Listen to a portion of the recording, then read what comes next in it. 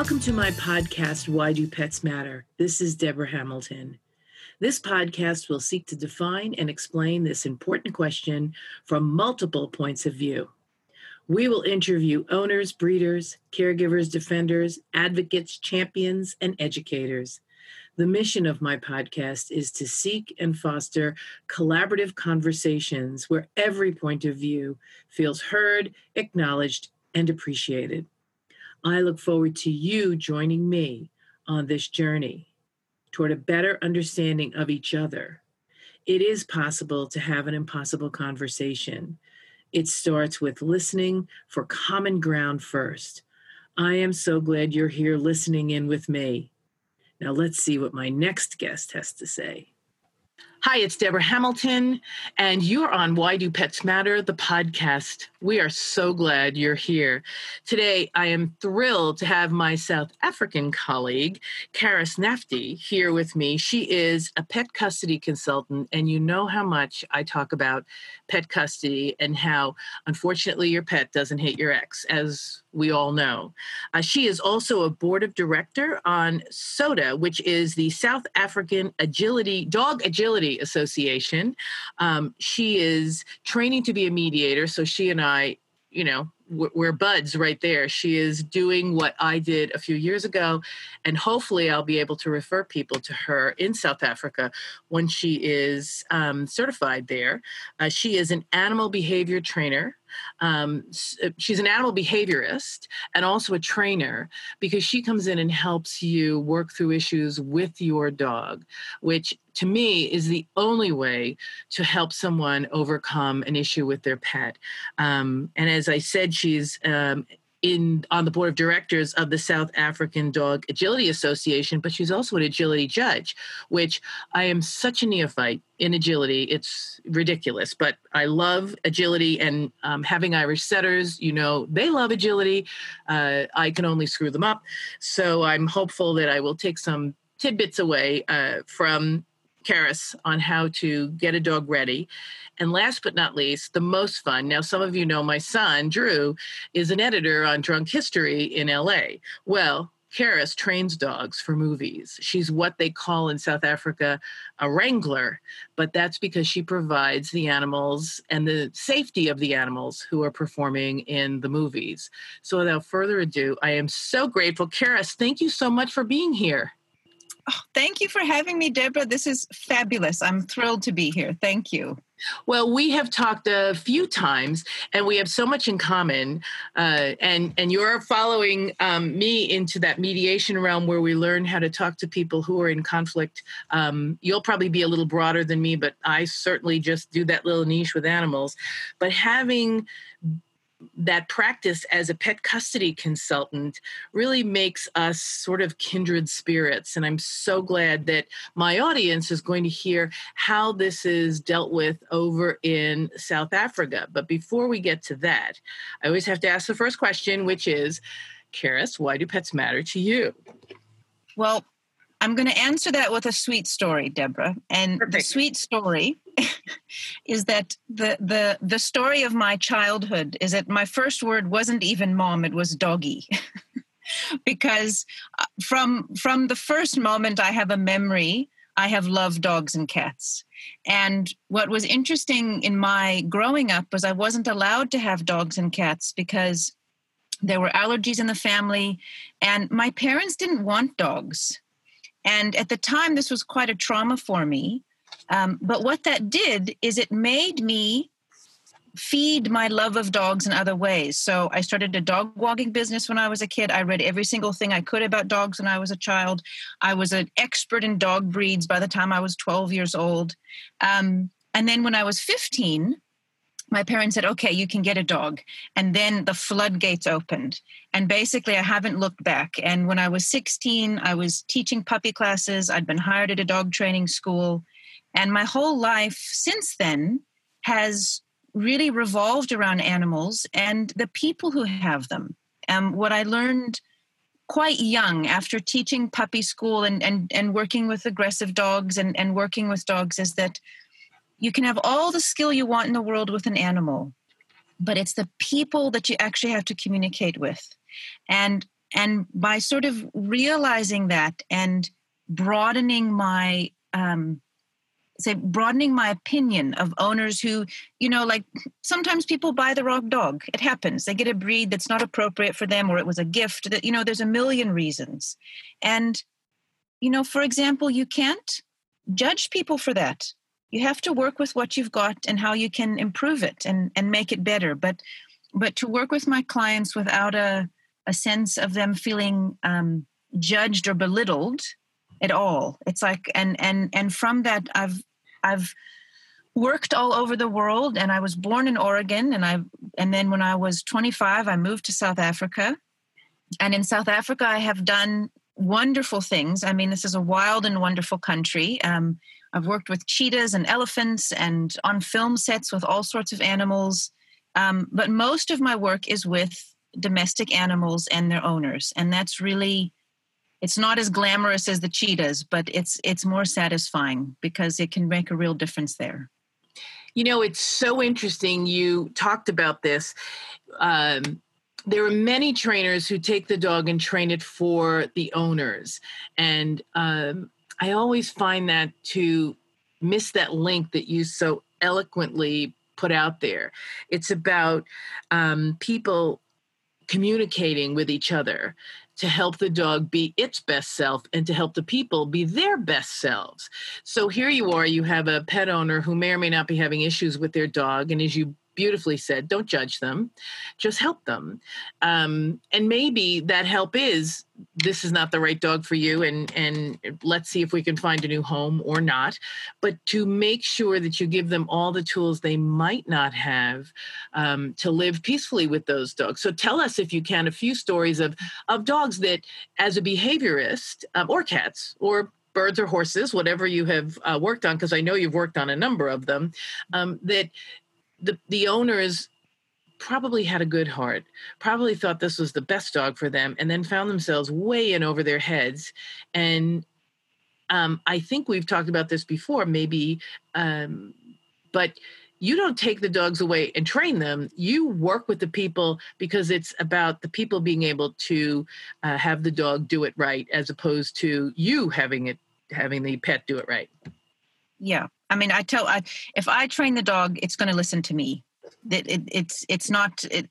So my job really, I mean, it's my terrible cheesy joke, but I always tell my clients, well, I'm not a dog trainer. I'm a people trainer. I'm going to teach you how to train your dog.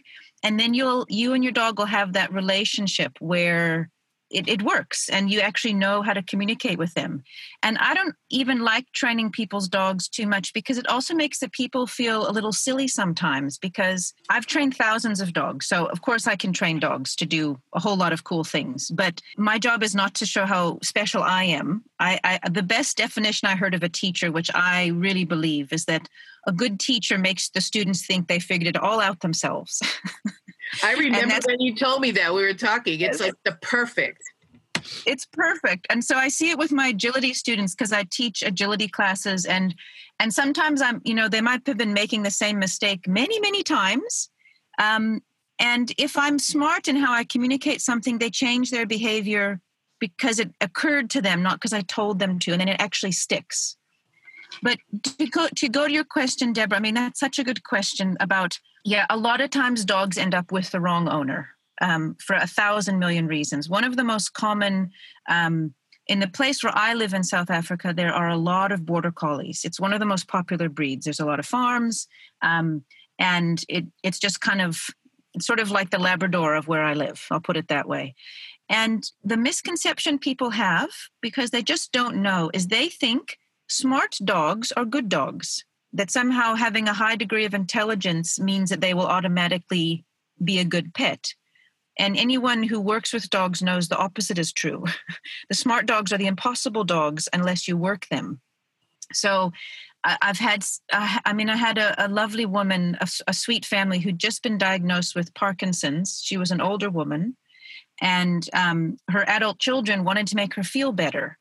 And the family had never had a dog, but they decided to get her a puppy because this was very tragic for the family, and they bought her a border collie puppy, not understanding that a smart dog would be a tricky pet for her. And and she came through puppy school, and we worked with her. And eventually we very quietly, I let them come to their own conclusion. We found the dog a home on a sheep farm because it was just going to be impossible. But I couldn't tell them that in puppy school when they had an 8-week-old puppy, because all 8-week-old puppies are perfect. There's nothing wrong with an 8-week-old puppy. They're the best and the smartest, and they already come when you call, because all 8-week-old puppies come when you call. So that sort of thing I work with quite a lot. And, situations where I had another client last week. They had an Italian Mastiff that they bought. And one of the things I try to help people with in my animal behavior work is to sort of understand that a dog is like a piece of clay, but that clay is not limitless. So if you buy an Italian fighting dog, I cannot train it to be a golden retriever. Nobody can. It will always be an Italian fighting dog. So we have to work within the framework of this breed and manage him. And no, I can't promise you that he's going to become, because he's quite aggressive toward other dogs. And I said, realistically, this is not going to be a dog playing in the dog park. But let's work that you can take him for walks because they're devoted and they're not going to give the dog up and they don't need to. But it's more about communicating what is realistic for this dog. Because genetics, you can't argue with genetics, especially with those strong working breeds. It's interesting you said that. So to go back to the older woman with the Border Collie puppy, had her family gone to maybe a Border Collie rescue, and gotten an older one, like an 8 or a 9-year-old one, where their motors are running sort of at 3 times normal speed as opposed to 10 times normal speed, that dog, first of all, she wouldn't have had to housebreak it. She could have come to you to train it to be a good companion for her. She wouldn't trip over it as easily because we know 8-week-old puppies and above are incredible trip issues for older people. And they could have been seniors together. I find that when I talk to people, I often ask them, if you want a certain kind of dog and you're older, maybe look at that breed's rescue so that you can get a dog whose owner maybe died. It's a great dog, but its owner maybe died and didn't make any plans for it, so you might be able to get it. As far as the Mastiff, I hear you. There's a couple who walk their dog here in Pleasantville, and when you come upon them, they start yelling, "Stay away, stay away." And at first I was like taken aback because they were yelling. But like you have instructed the people with the Italian Mastiff, you need to be uber aware of what will trigger your dog. And if you want to keep him, which there's nothing to say you shouldn't if you're willing to recognize that this dog has certain things you need to manage. And it's okay. So every time I see them, they wave now, and I turn around and go the other way because I don't want them to have an issue with their dog. I certainly don't want our dogs to have an issue. And my dogs don't need to go that way. We can go around the other way. It's not a big deal. But to be able to manage that with yourself and also manage that with people who are walking the street, it takes a lot of good mediation skills. And you obviously have them because you've been able to talk to people about, what really works for you and what really works for the dog.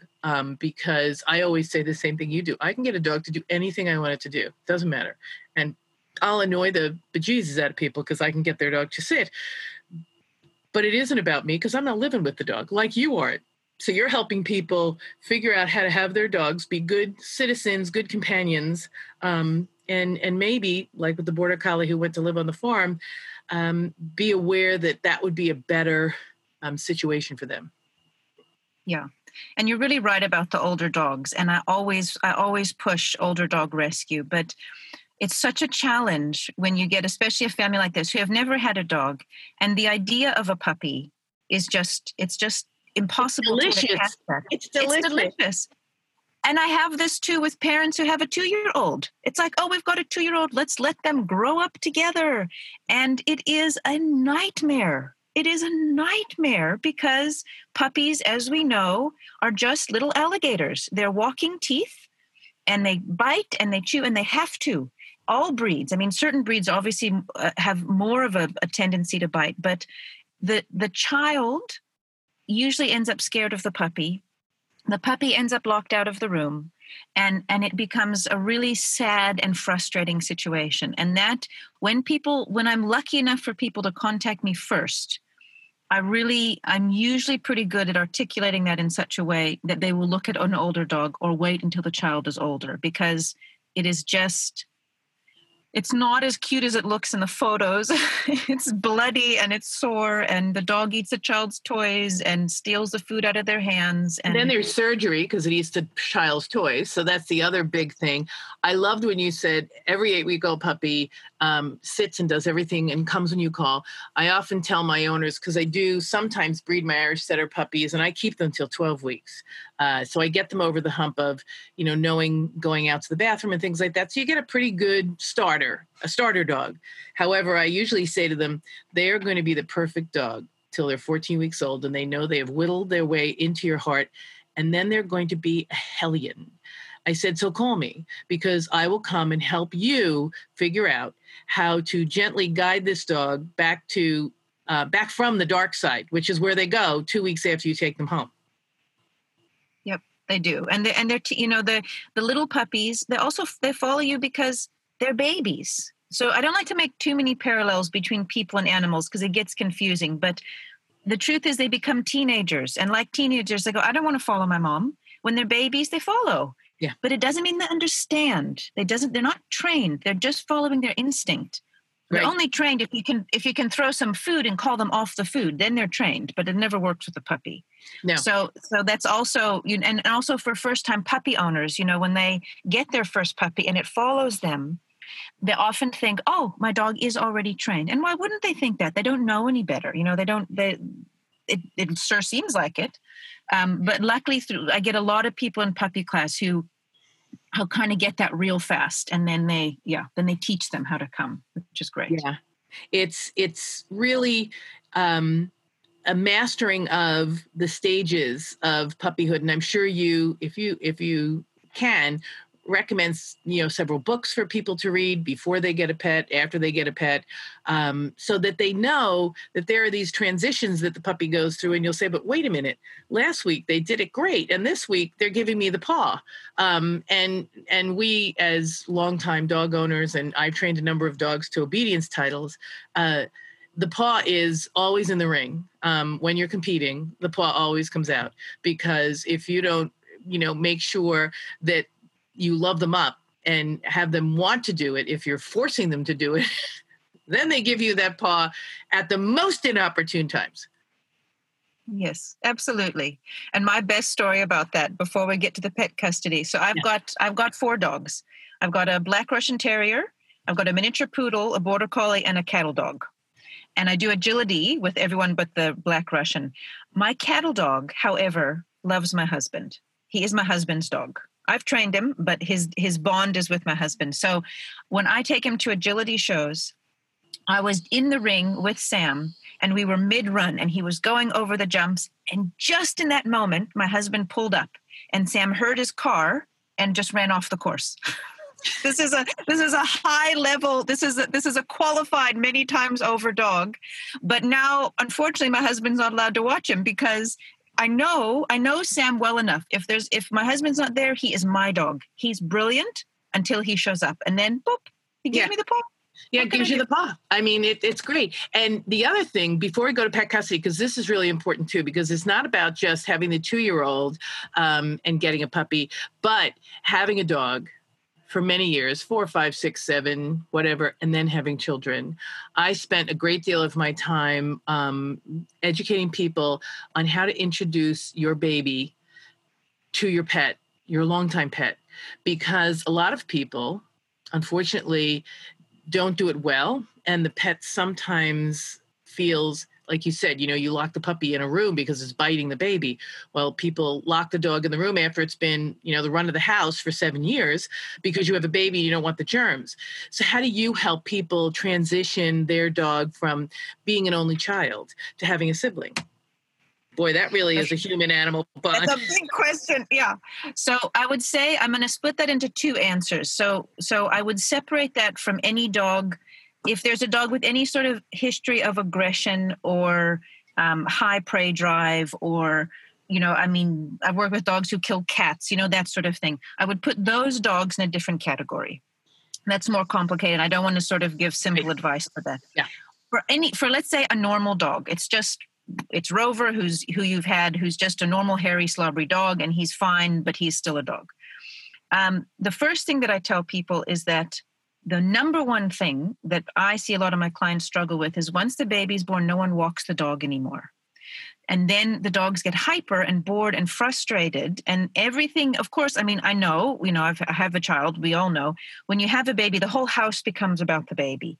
And the tendency, because people often humanize their dogs a bit, is they think, oh, the dog's just jealous of the baby. And you know what? The dog's not jealous. The dog is really bored. The dog still needs to go for a run. So I tell people, be kind to yourself. Hire a dog walker for a month, or make a plan so that the dog's exercise doesn't stop. That's on the one level.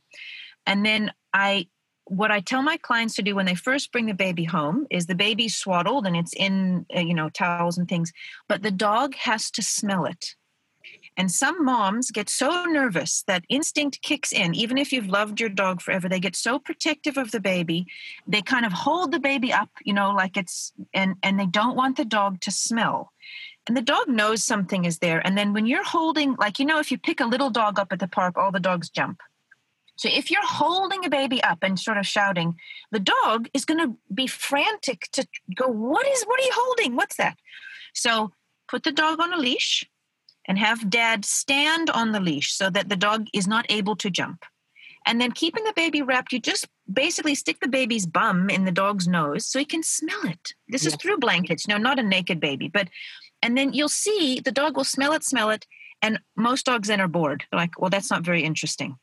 It's doing nothing useful for me. Yeah. And most human moms, not dog moms, they get so scared of that. That's the moment that they get wrong, is they don't just let the dog see it. And what is it and smell it?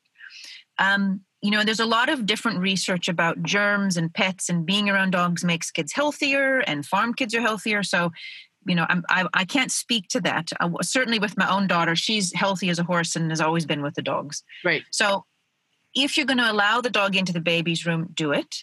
If you know beforehand that you won't be able to live that, then you need to keep the dog out of that room well before the baby's there, so that the baby coming does not change the dog's whole life. You need to get those routines in place beforehand. So that's kind of a short little basic I can offer for that. Yeah. That is so true. I have 2 sons and I had 9 dogs to bring each of them home.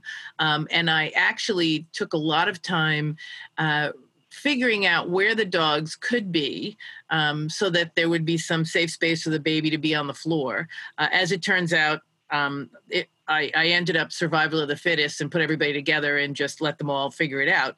But most people aren't like me. But I have to tell you that I kept sending baby clothes home with my husband for the day or 2 that I was in the hospital, because it was the old days when they kept you a day or 2 and didn't throw you out 5 minutes after you have the baby.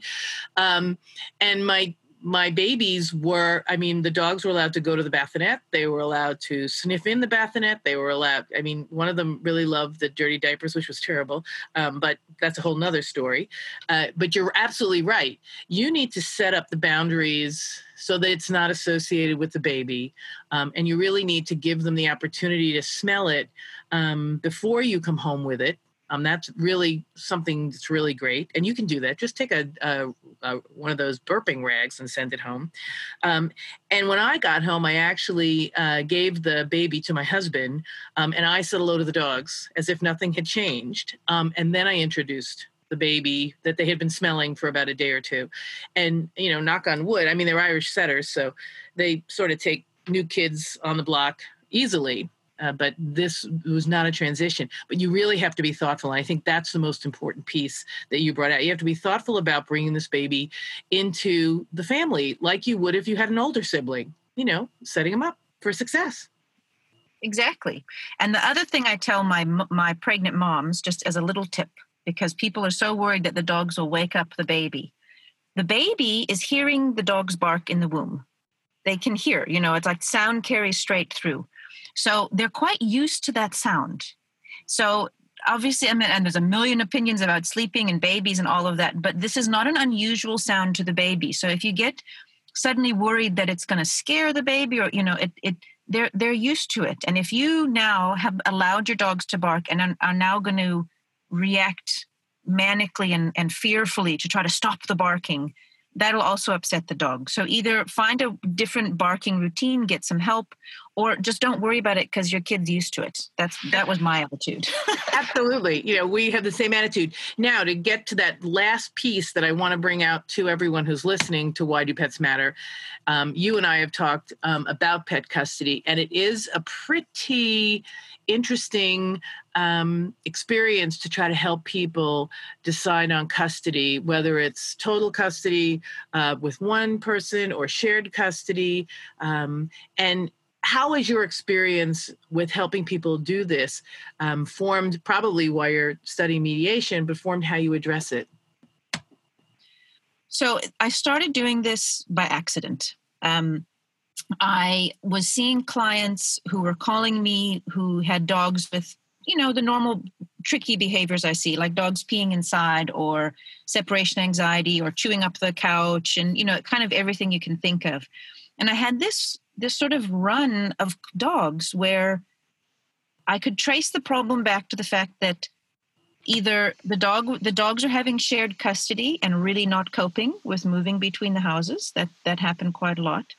Or where the husband, say, won custody because he had more money to fight the wife, in the legal front, the ex-wife, but he didn't actually want the dogs.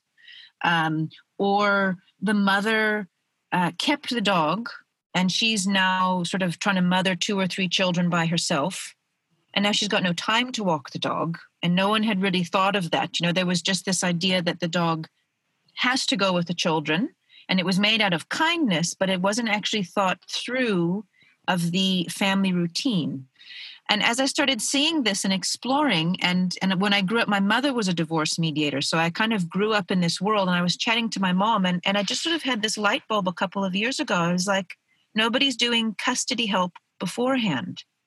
And so rather than coming in as a behaviorist, now I go in proactively with my behavior background so I can speak to the language of the cats and do parrots, a bit of everything, mostly dogs though, so that the right choice gets made from the animal's perspective. And that's really what I try to do is what is right for the animal. I'm with respect to all people involved and no, I'm really very neutral in that. But the one thing I'm not neutral on and that I share with people, I obviously don't make a decision, is for the animal, this will probably be the best decision.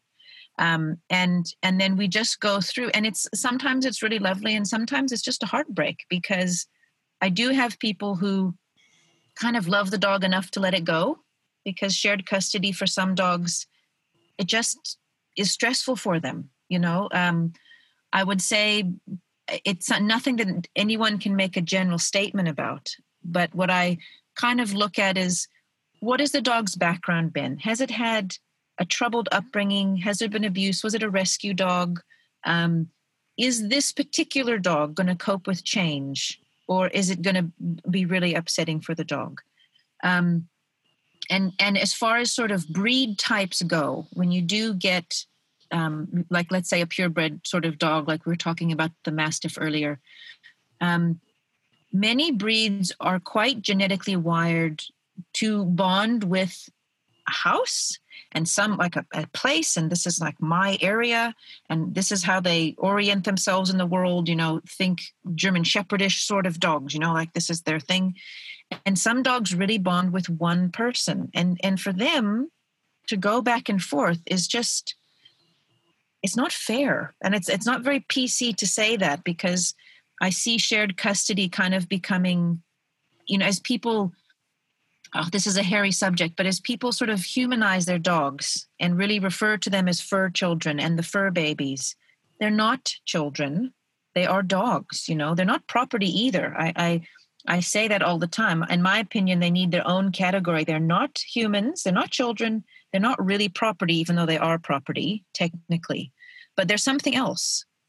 And they have to be considered in that different way. So if the shared custody is going to stress the dog out, if you really love it, then maybe you need to let it stay with your ex and let it go for the dog's sake. Because I was saying about the fur kids, it's like, it's kind of becoming normal. It's like, okay, well, it's just shared custody and people agree to it beforehand without thinking, is this right for the dog? Especially if there's a stressful relationship between people. So my basic quote is, unfortunately, your pet doesn't hate your ex, and they really don't. But sometimes they will thrive, as you said, in a certain place that they find their territory, in the person that they find as their friend. And I don't know about you, but I find it really difficult to get attorneys who are divorce attorneys to even ask about the pets. And Yeah. I've had a number of them come up to me and say, I cannot believe that we had an incredibly great divorce agreement going until we got to the pet, and then it blew up. I said, because like children, you need to address it up front. First thing, what's going on here? And I have to agree with you. So the life of the dog, and if you get a rescue or you get a puppy, how did that dog grow up? Who is the most influential in that dog? How does that dog deal with stress of change, stress of environment? And really, as you said, this is what I do too, and which is why we have so much in common.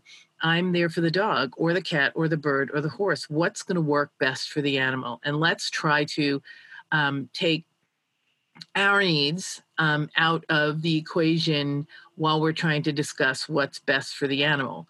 And it's sometimes the stress that comes when I'm transitioning, when I'm helping people transition, the stress that comes when the dog goes from party A to party B really affects the dog. And so, having that conversation on how do you set up that transition, how do you make sure that that transition is smooth and that the dog is, or cat, is able to do it. And really, you probably do this as well. I revisit it every 3 months after an agreement is made. I only make an agreement for 3 months for the first year, because we have to come back and really examine how the pet is handling this new normal for them. And usually, and I'm sure you found this, people's need to be with the dog comes to a head after 3 to 6 months. And then they sometimes are more willing to let it go to the other party because, as you said, that mother with the kids, had she had the ability to revisit it at 3 and at 6 months, might have said, it's really overwhelming to me. And been able to feel good about and not guilty about finding a new situation, maybe giving it to her husband. I always hate when people like that, and hate's a strong word, but I really feel badly if I'm not able to enable the party who takes the dog to return the dog to the other party without the animosity and the name calling and the blah, blah, blah, if it doesn't work out. I want to make sure that if, I separate from my husband and I take the dogs and the dogs really are miserable, that I offer them to my husband, who would be continuity to the dogs. And I know we've talked about this before. If you can't take care of the dogs, if you have an issue, don't put them to sleep, don't place them with somebody else. Really have the opportunity to the first right of refusal to their other guardian. Yeah. And you have to put that in place. And that does give a bit of peace of something. And like with the shared custody, like you said, if it's not, for some dogs it works and some owners, like if it's been a clean break and the dog is just like Mr. Cool and like nothing bothers me, it can really be fine. I find a lot of the problem is that there's such, it's like a lack of peace in the separated couple. And so when they get the dog back, they're too emotional or they overfeed it. It's like what people, the same thing people do with children, or when they're getting ready to hand the dog over, they're stressed. And when then there's anger, and all these handoffs are so stressful for the dog. It's like a dog can't live like that. They don't know where, they don't know if the stress are the people angry at them. And you see I see all sorts of every kind of sad itching, chewing, everything, defecating, peeing, everything, because the stress of the last 3 days before I transition from me to you, you get crazy, and the dog picks up on that, because that's why all of us have had such a great time. If we have animals, not a great time, but a less stressful time during this shelter in place, because we had animals that really sucked up all that negative energy. Imagine the PTSD they're going to be suffering in a few weeks after all this changes, because they've been sort of hands-on. But maybe we'll talk about that next time, Karis. I could talk to you forever, so we'll have to do this again very soon. I do want to go through the 3 things that I pulled out, which I have 20, but I'm going to just try to do 3. First of all, it's about training people how to communicate with their animals. Trainer can't train the dog. They have to train the people. And I think that's perfect. That is so where I am, because the animals pick up on your energy, on your information. And so as a animal behaviorist and a trainer, training the people is absolutely key. I thought you were perfect, because this is my big gig for trainers. Please do not judge the people you are training. They're doing the best they can. They did things in what they thought was the best manner. I loved when you said, I allow them to come to the solution on their own. I give them the assistance to figure out on their own that this dog, needs training, or needs this or needs that, or maybe needs to find a new home. And so that is perfect. If you can get somebody to say, Karis, I think that Fluffy would be better on a farm. Because like the older woman with the young border collie, it's not a failure. It's a recognition that the dog is not thriving. And that's not your fault, in that, you thought it would work and it didn't work. And maybe it would have worked if you'd gotten a senior dog. But don't judge them. Help them make the best decision for the pet. And then finally, when you're in pet custody, they aren't human children. They're still animals. They still react in ways that are inherent to them, because that's years of evolution. They react the way they're supposed to react, whether you're an Italian Mastiff, or you're a Border Collie, or you're an Irish Setter, or you're a Russian Terrier. You're going to react the way your DNA tells you to react, and being aware of that before you buy it, best.